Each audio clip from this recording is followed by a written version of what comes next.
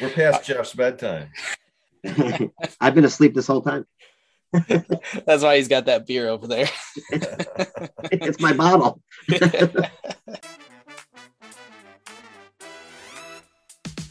Rock and roll. Those three words just make sense. For thousands of people, rock and roll music is a soundtrack to their hearts.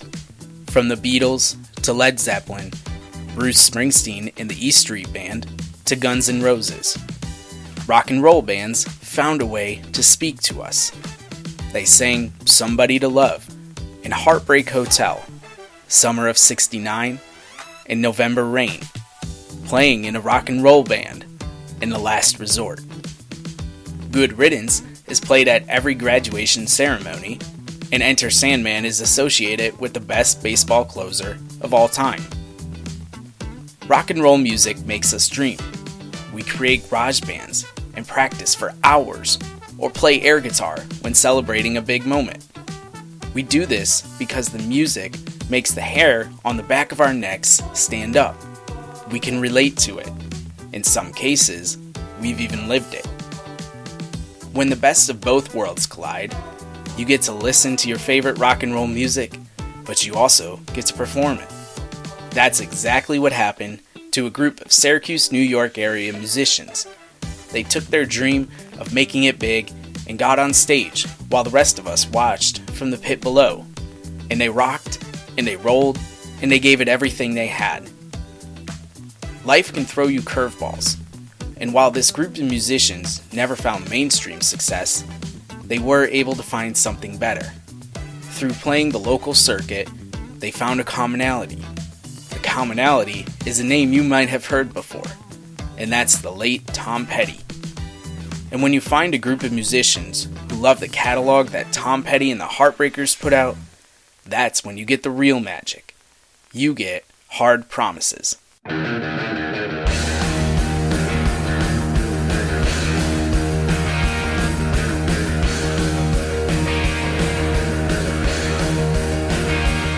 As far as Hard Promises goes, there is a story to the start of Hard Promises. So prior to Hard Promises, Kevin and I and John Goodwin, our keyboard player, and Todd, tributaris, so four of us were in another band called Cain. And Cain had been around for 10 years at that point. Kevin was there for most of it, not all of it, and Todd was there for some of it and not all of it. But John Goodwin wasn't in it. What am I saying? So we were another classic rock band that was pretty popular in town. And our drummer at the time, Pete Levanti, and I and Kevin, I think, said, we always pick songs, and we said we hadn't done any Tom Petty in that band. And we said, why don't we do Here Comes My Girl, which is one of my favorites. And we learned it and we did it. The gentleman in the band who kind of put the set list together, we noticed that the song wasn't in the set list anymore. It kind of disappeared quietly. So when we asked why it disappeared, he said, I don't really like Tom Petty. So that was a bit of blasphemy for us. So we got a little frustrated with that, and we decided to put a side project together that would play all Tom Petty, and that was Hard Promises. Okay, we're going to need more than the Hard Promises origin story here. Let's go back to the beginning and introduce Hard Promises' Kevin Farrell. Well, I'm not the oldest guy in the band, but I'm definitely older than Jeff.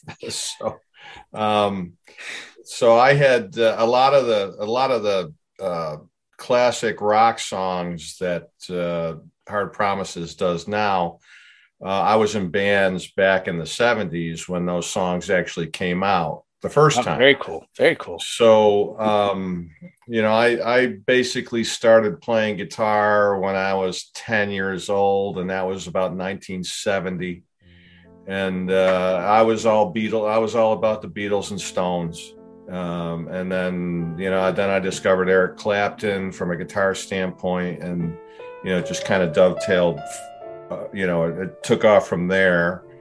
And so I was in bands throughout the 70s and 80s, some original bands, some cover bands. So one of the original bands I was in, we would traveled, that we would drive down to New York City, play at the China Club or the Bitter End or CBGB's. We'd play for like 35 minutes and drive back home to Syracuse. And so kind of did the road warrior thing. Back then, the drinking age in colleges, well, the drinking age was 18. It was right during that transition. So there was quite a bit of work. If you were in a band, you could play at colleges and universities up and down the East Coast, which is what we did. It was a great time to be in a band. And then, life just kicked in, and a real job and wife and kids and all that stuff. So I took I took some time off, and then I first met Jeff when I was asked to join Kane. I had in the late 90s or 97, I ended up joining Benny Mardones's band as one of the Hurricanes. And Benny had quite a following around here, Central New York. His followings were mostly Central Ohio, a little bit of Florida, and then really big in upstate New York. So I had played with Benny starting in 97 all the way until the end, which was, Benny passed away in 2020.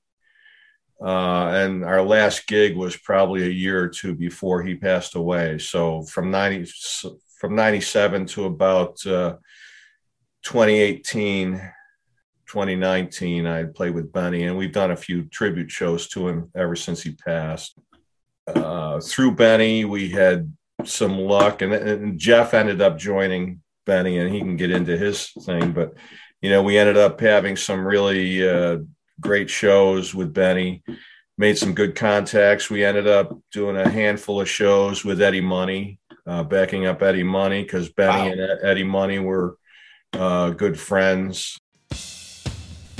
Eddie Money, Baby Hold On, 2 Tickets to Paradise, Take Me Home Tonight, one of the best of the classic rock era. Eddie loved Jeff. Eddie was. Eddie, I have a picture I can send you of me and Eddie. I'll yes. send you from Soundcheck.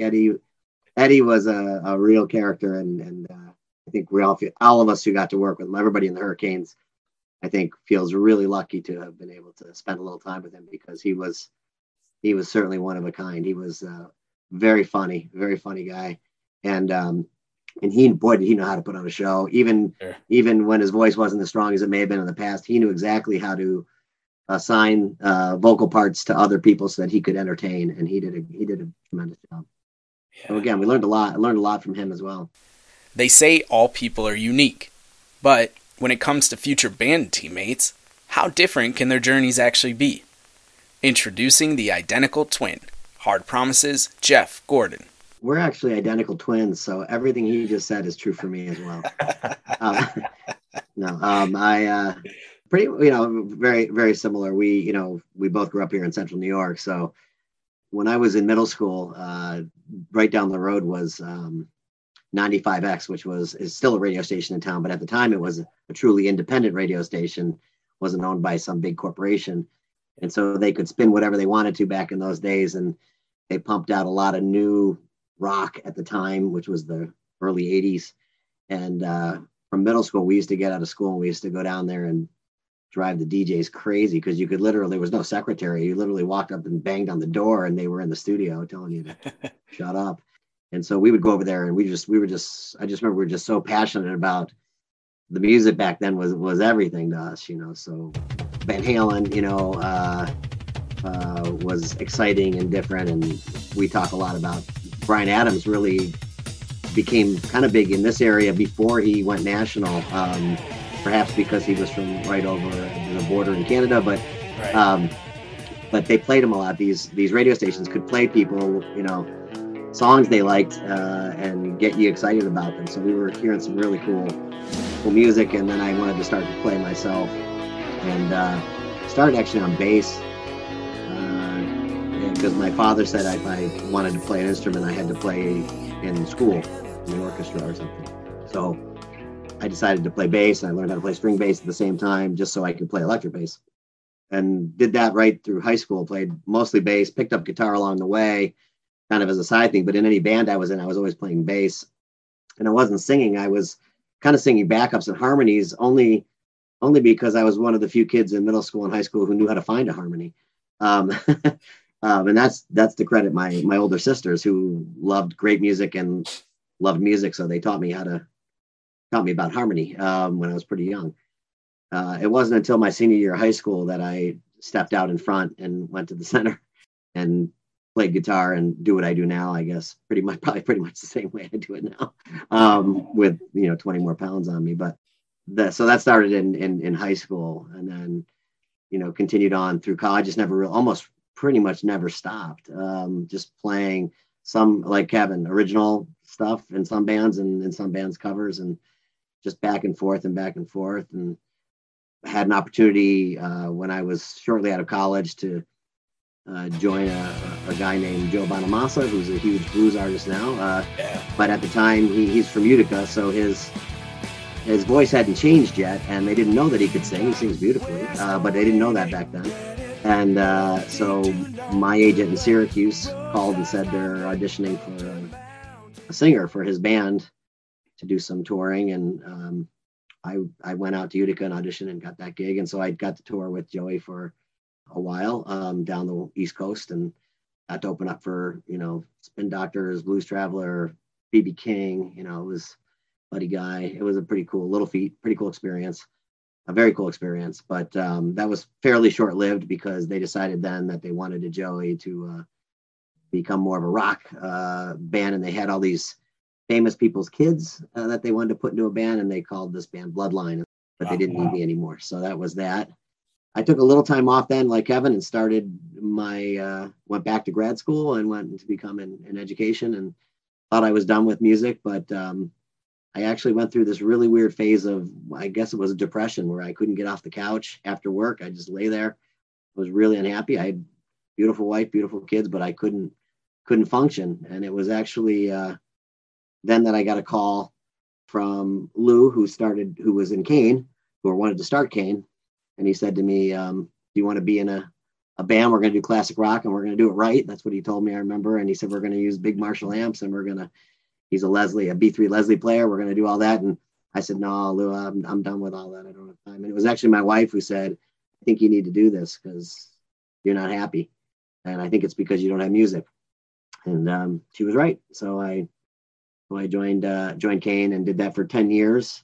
And then we started this band, and some original stuff along the way. I just put out an original record last year with Kevin's help. Kevin's on it a lot. So you can check that out on Spotify or any of those streaming spaces. So I got back into writing original music again, which was really fun. And as Kevin mentioned, I was lucky enough to kind of jump in at the tail end of Benny Mardones' career. And I don't know if people know who Benny Mardones is, but Benny Mardones is most famous for his song Into the Night, which was a huge hit in 1980, I believe. And then again, later in the 80s, it hit again. So it was kind of unusual that it got in the top 40 twice.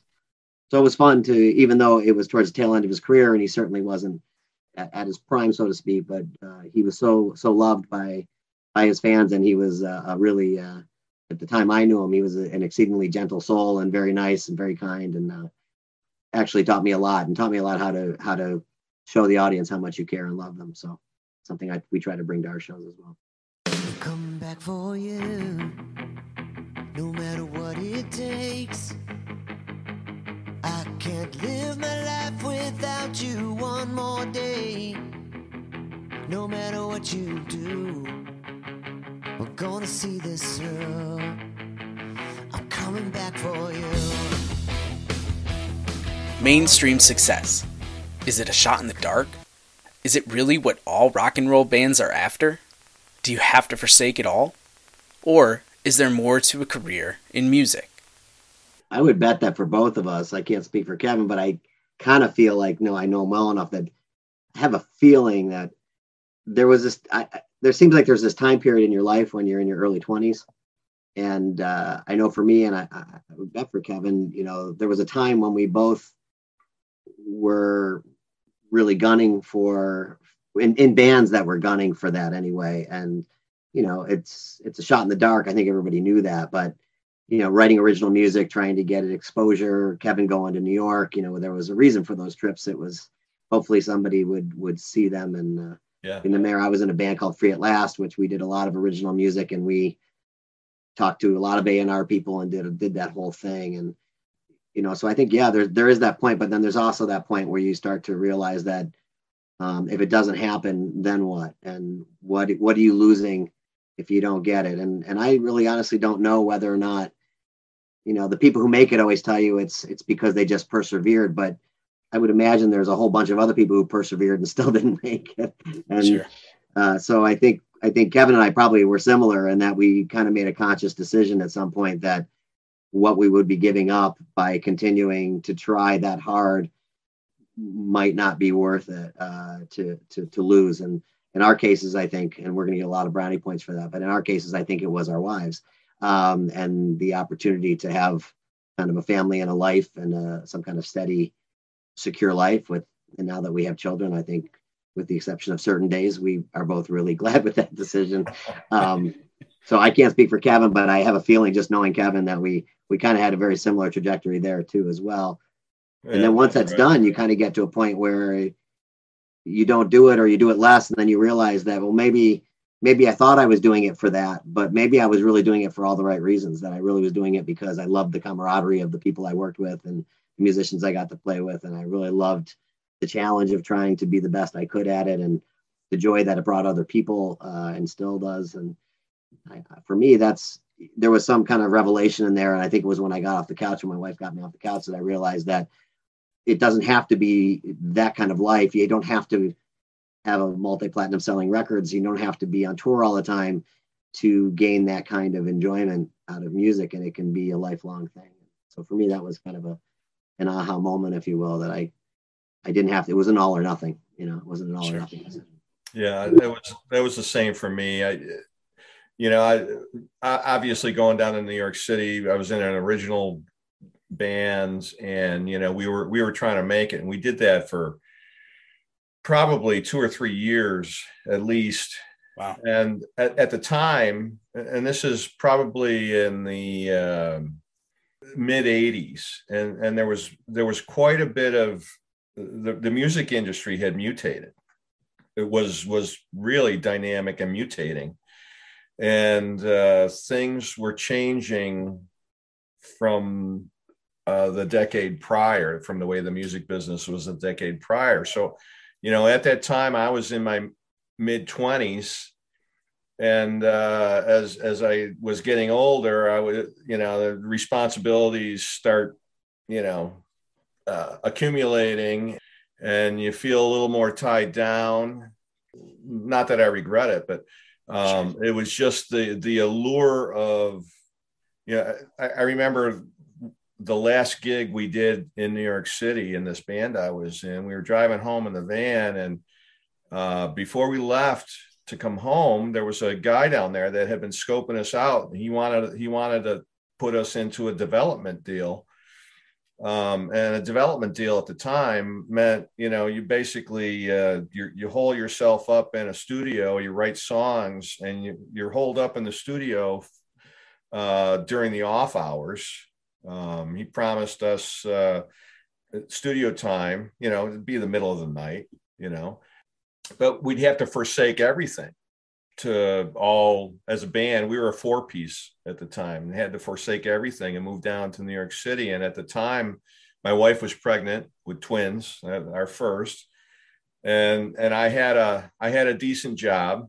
So it was just, it was too little too late for me. And I had lost a lot of the drive that I had, 4 or 5 years earlier. And it was harder to make a living as a musician because, as I said, a lot of the entertainment venues and the dynamics and the colleges you could play, it was, you weren't going to make as much money as you had in the years prior, because the jobs just, you weren't going to play in front of thousands of kids at a 120 keg event at a university, because those things didn't exist anymore. because the drinking age had changed. So a lot of stuff had changed at the time, including the ability to make money playing music if you weren't signed to anybody. So I just kind of, for me, I just kind of petered out and turned the page and started another chapter in my life. Even after reality sets in, most of us have that moment where we want to give what we're working toward one final shot. Kevin and Jeff are no different. But was leaving Central New York and moving permanently to New York or Los Angeles ever seriously in the cards? The guy that we were dealing with wanted us all to quit our jobs, move down to New York City. And that's the way it was done, but it just didn't, at that point in my life, it just didn't appeal to me. I was really lucky. The band I was in the early 90s was an original project, and two of the guys owned a studio in Syracuse, and actually a really great studio in Syracuse.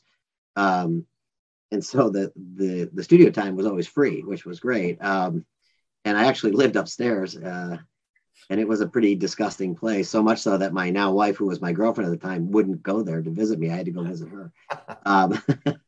So the good news is we could make great demos, but same thing, we had to get out of here to play. We got a little help when I was working with Joe Bonamassa. Their management company signed us for a year, and so they pushed us out to Buffalo, Rochester, Albany, with plans to go other places. But then when I made the decision to go back to school, it's funny when you're that age, you think you're really old, and you get 25, or you're like, oh my God, I'm 25, it's over, my shot is over. And not until you realize that most of these guys who get signed and are like older than you think they are, and they're 31 and 33, and if I had known that, I probably would have tried it a little longer. But I just felt like, oh my God, I'm so old, she's going to leave me. I'm going to be living in my parents' basement for the rest of my life, ticked off that I didn't make it, and just be frustrated.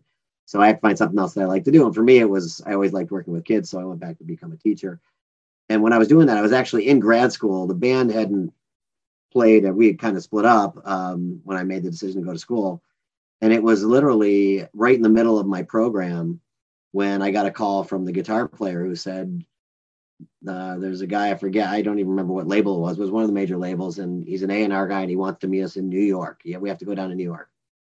And I remember that because I didn't know what to do. And I actually called a gentleman by the name of Dave Resnick, who was a very well-known agent in Central New York. And I asked him for advice. I said, what do I do? Do I literally possibly drop out of my program, my graduate program, and go down? Should I just go meet with this guy? And should I not meet with them? And same thing. I said, and he said, chances are that if they're going to offer you something, they're going to offer you a development deal, just like Kevin said. And if they offer you a development deal, for most bands, that's the end of the line. So it's very few bands who get the opportunity to do a development deal. And then after the development deal, there's very few bands who get to the first actual album. And there's almost no bands in comparison to the number of bands who get to the second album. He said, so when you think of it that way, you'd be taking a massive, massive risk.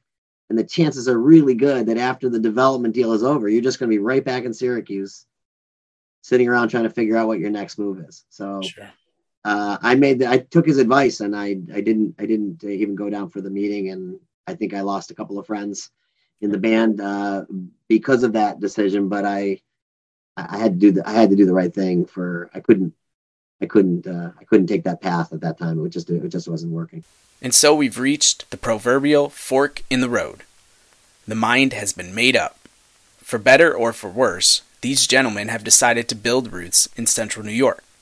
And while they aren't completely giving up on their musical aspirations, it will take a back seat in comparison to a full-time career. But something interesting happens when you stop looking for what you think you want. In life, we call these moments inexplicable.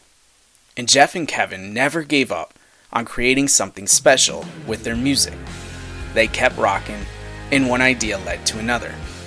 Eventually, a man from Gainesville, Florida, popped into their heads.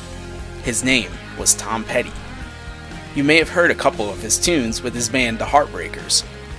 Tom Petty and The Heartbreakers are one of the most inspiring and prolific bands of all time. So it made sense to create a band to honor the music of legends. And it began ever so innocently.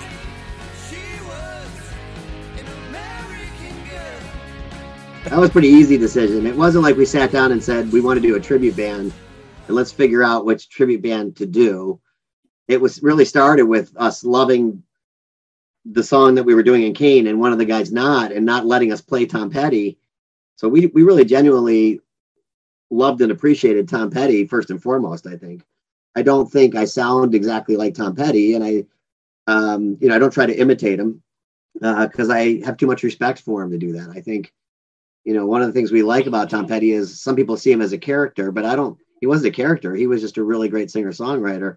Yeah. And the band was tremendous. So that was really the main driving force. But then you look at it from another angle, and this is what Kevin says all the time. He's absolutely right. Is how many musicians and bands span 4 decades of having music on the radio, new music on the radio for 4 decades.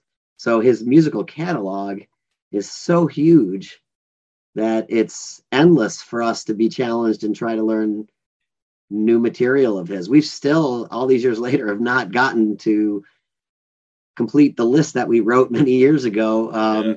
We can't get to the bottom of that list, When I first started playing, in the 70s, that's not when I first started playing, but, so Petty came out in the 70s and I was learning Tom Petty songs. At one point I was in a cover band in the 70s. We were learning American Girl and Damn the Torpedoes came out.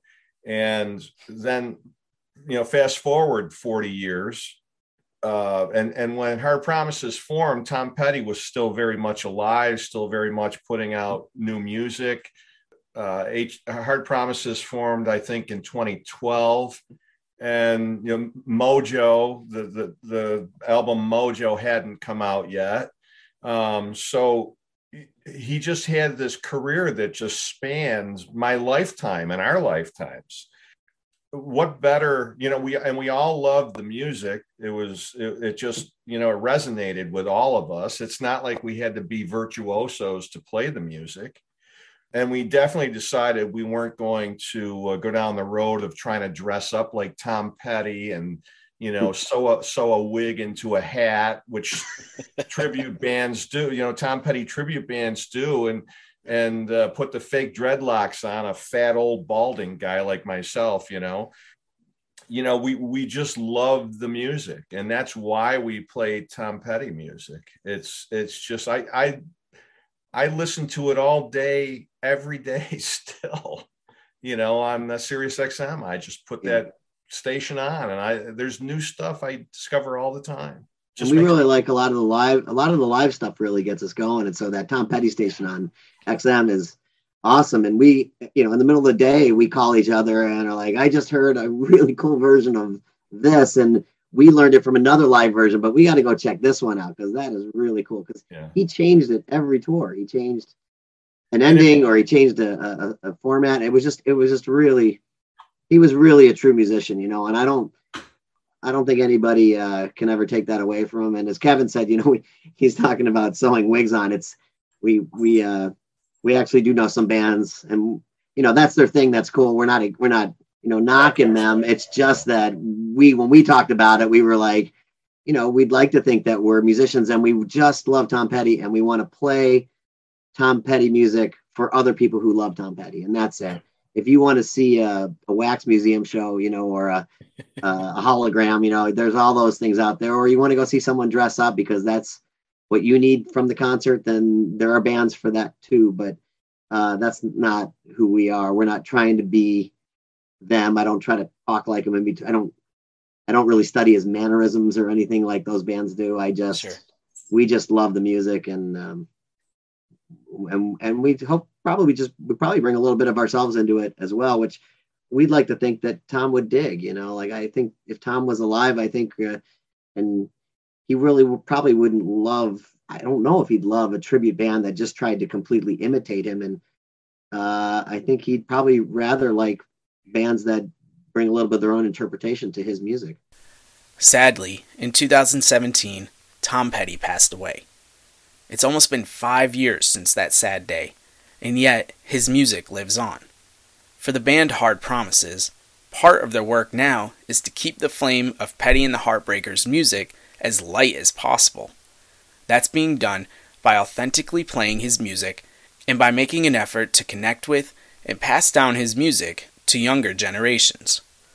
And they plan to play the music as long as the demand is there. Plus, if you get to a show, you'll be guaranteed a party.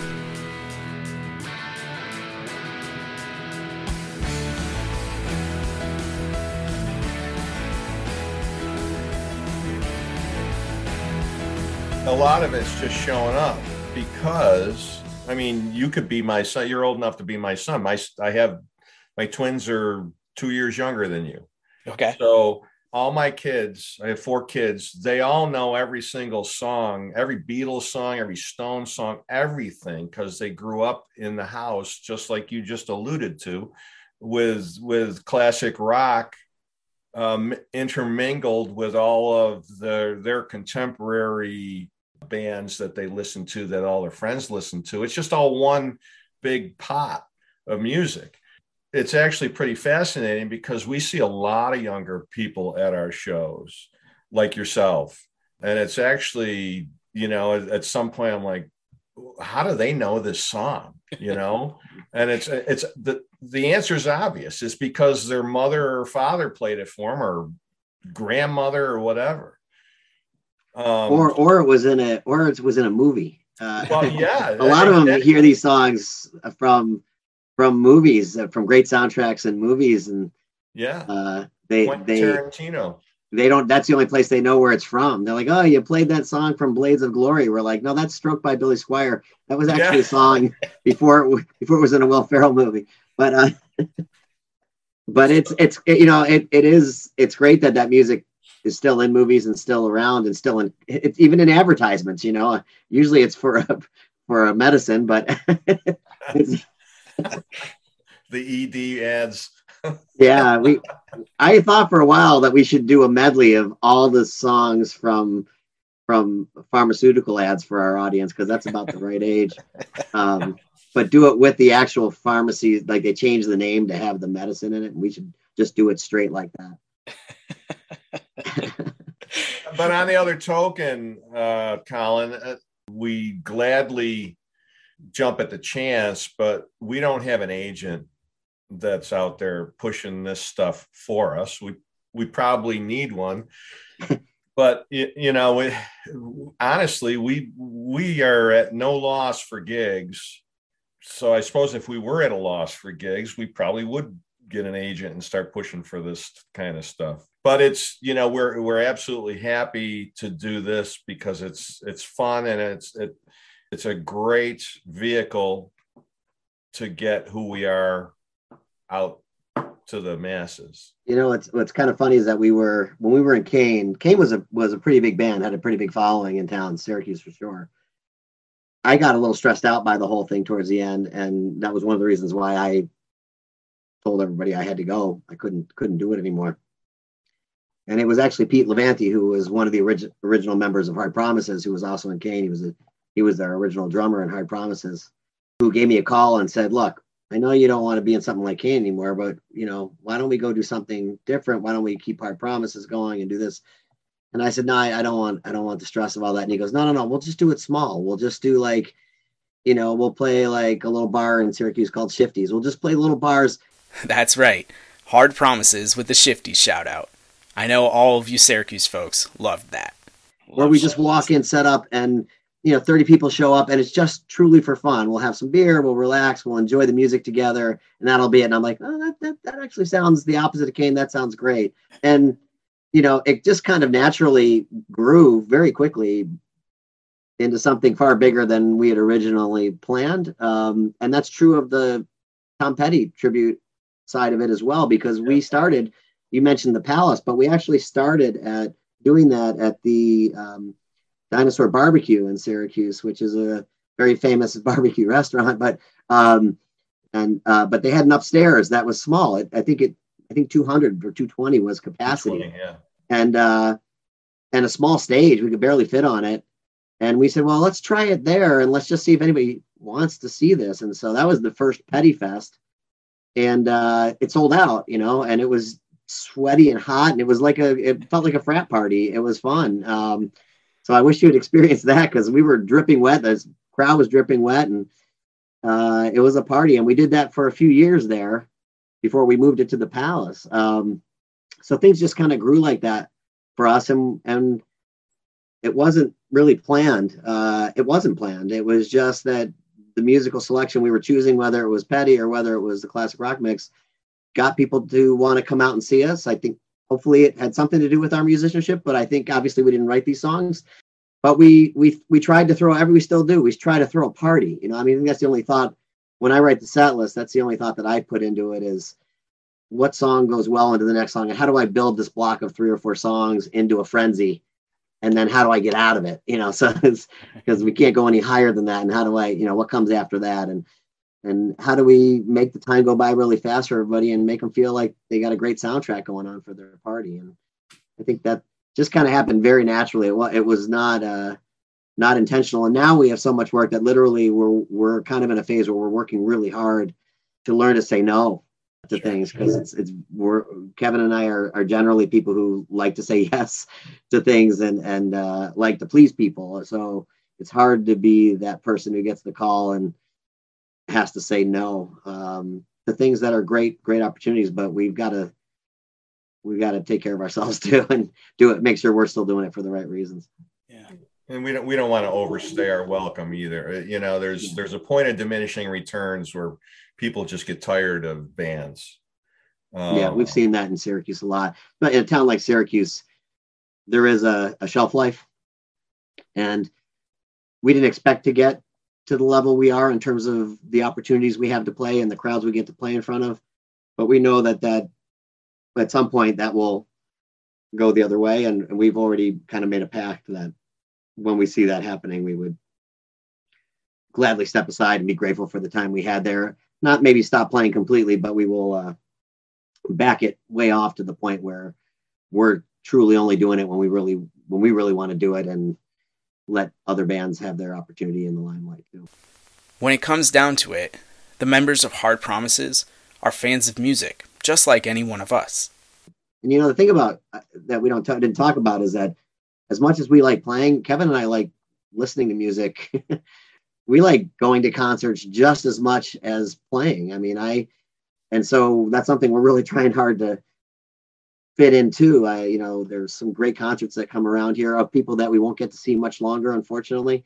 And we have some great gigs in June, some really big. We're playing headlining Taste of Syracuse on Friday night, and we're excited about that. But I have to tell you that the very next night, on Saturday night, Paul McCartney's coming to the Dome, and honestly, I'm pretty damn excited to see Paul McCartney on Saturday night.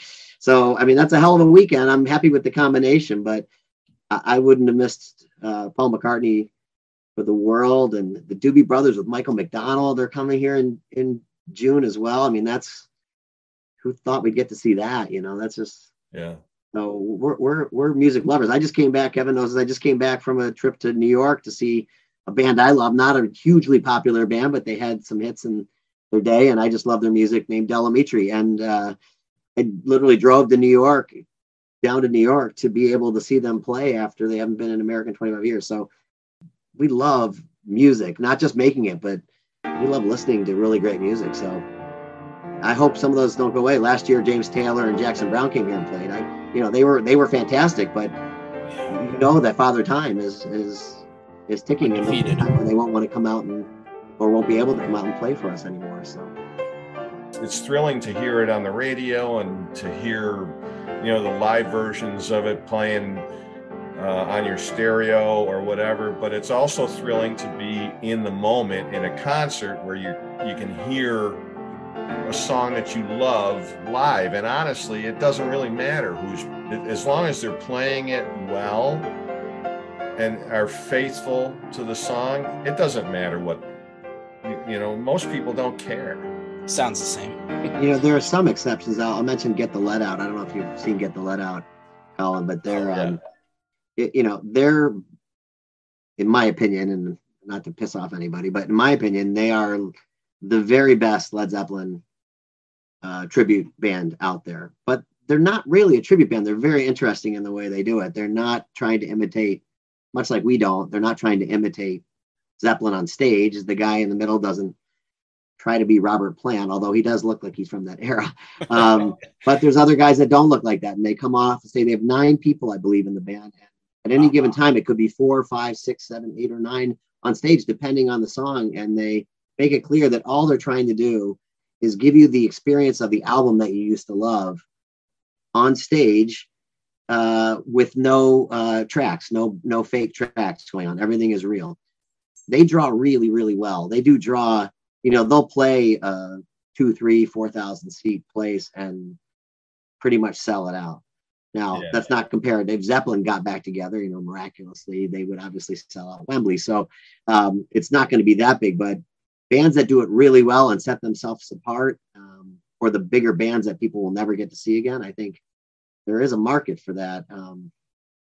But you got to be the best. And that takes a lot of time and dedication, and they're relentless. When I'm a spectator, more often than not, the hair on the back of my neck is standing up on certain songs, and I just get, it's the emotion of just watching somebody play a song that means so much to you. It's a thrill. And so the music of Tom Petty and the Heartbreakers lives on through Hard Promises. All through Syracuse and the surrounding areas, you can hear the band this upcoming year, and they even have a surprise Fall Petty Fest that they are going to announce soon.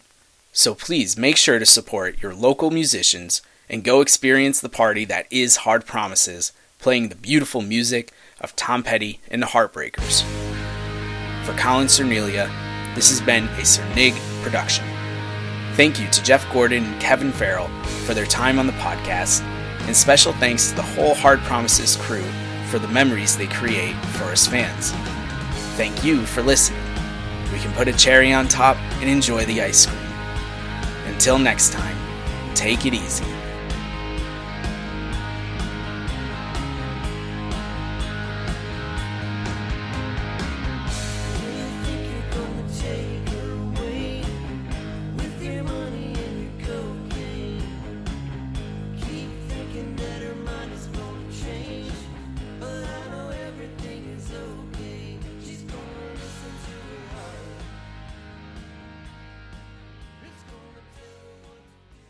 Am I allowed to drink beer on here? Is this a problem? You're allowed to do whatever you want. Yeah.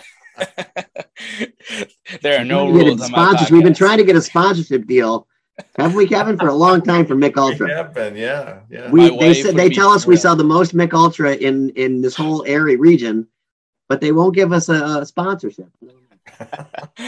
Well, when this goes viral, then they'll be great. Yeah, we'd love it.